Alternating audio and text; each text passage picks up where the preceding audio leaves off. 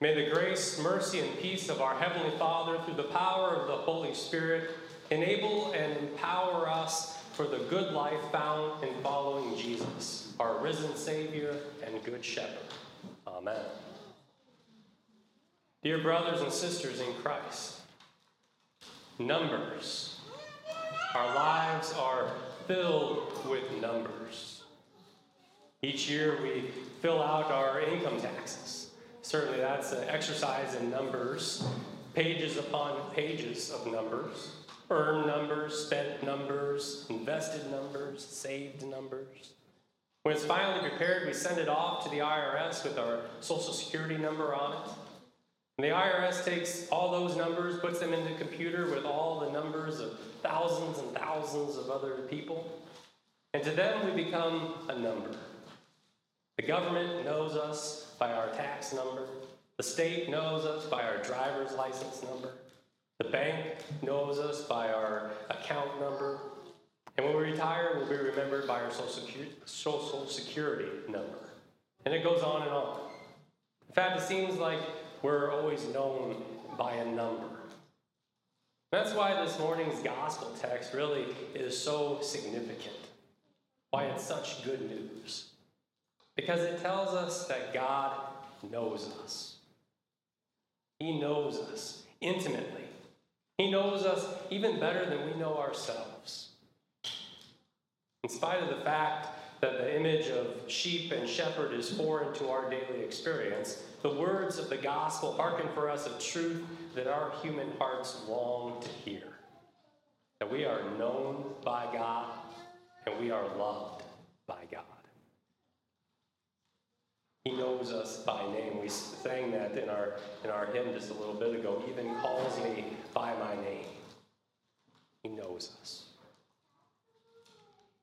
And when God knows us and loves us, we know that He will not abandon us.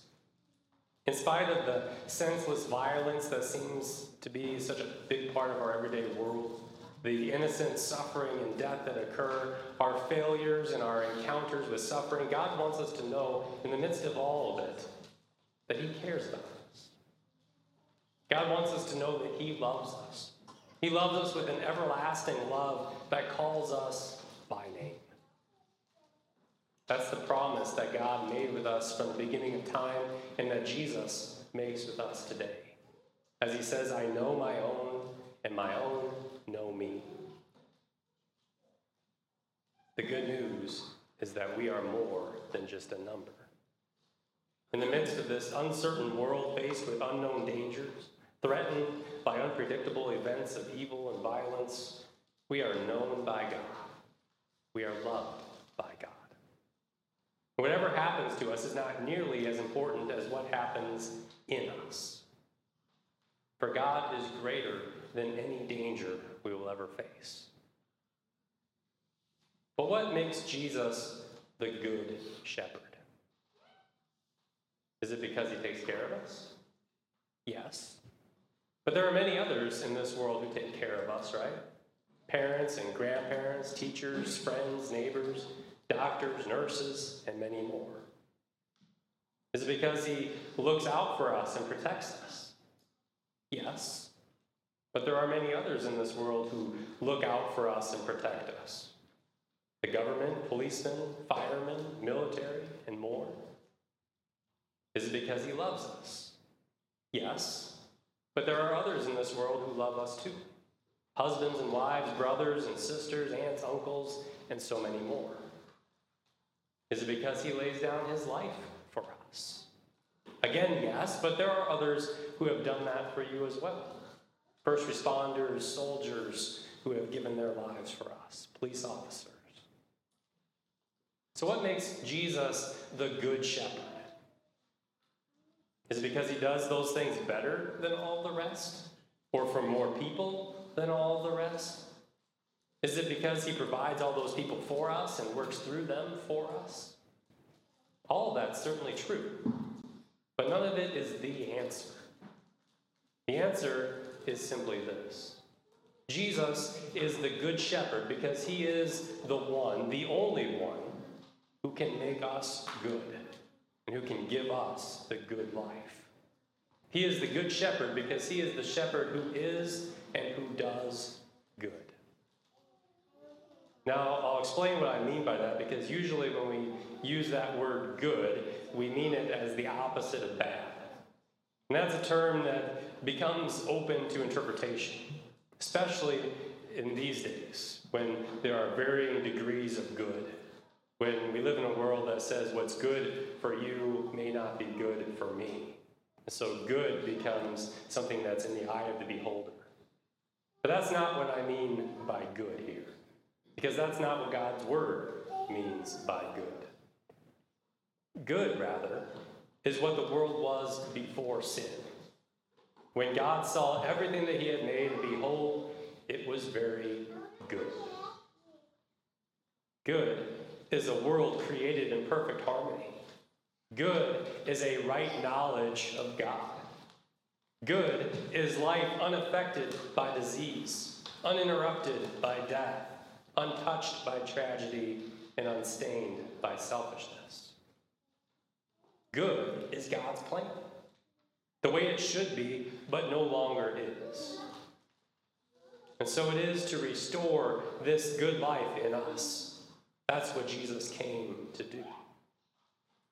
All the other people in our lives who shepherd us, who care for us, who love us, who protect us, provide for us, look out for us, and so much else. They can sustain the life that we have. They can improve our life. They may even be able to lengthen this life. But they cannot give us the life that we lack. For that, there is only one. The Creator who made all things good, who has now come to make it good again, to recreate his broken and fallen world. And so the Good Shepherd does good and gives good. Healing the sick, giving sight to the blind, raising the dead, restoring creation. But these things are not an end in themselves, but simply not to simply improve our lot in life here and now, to make us healthy, wealthy, and wise.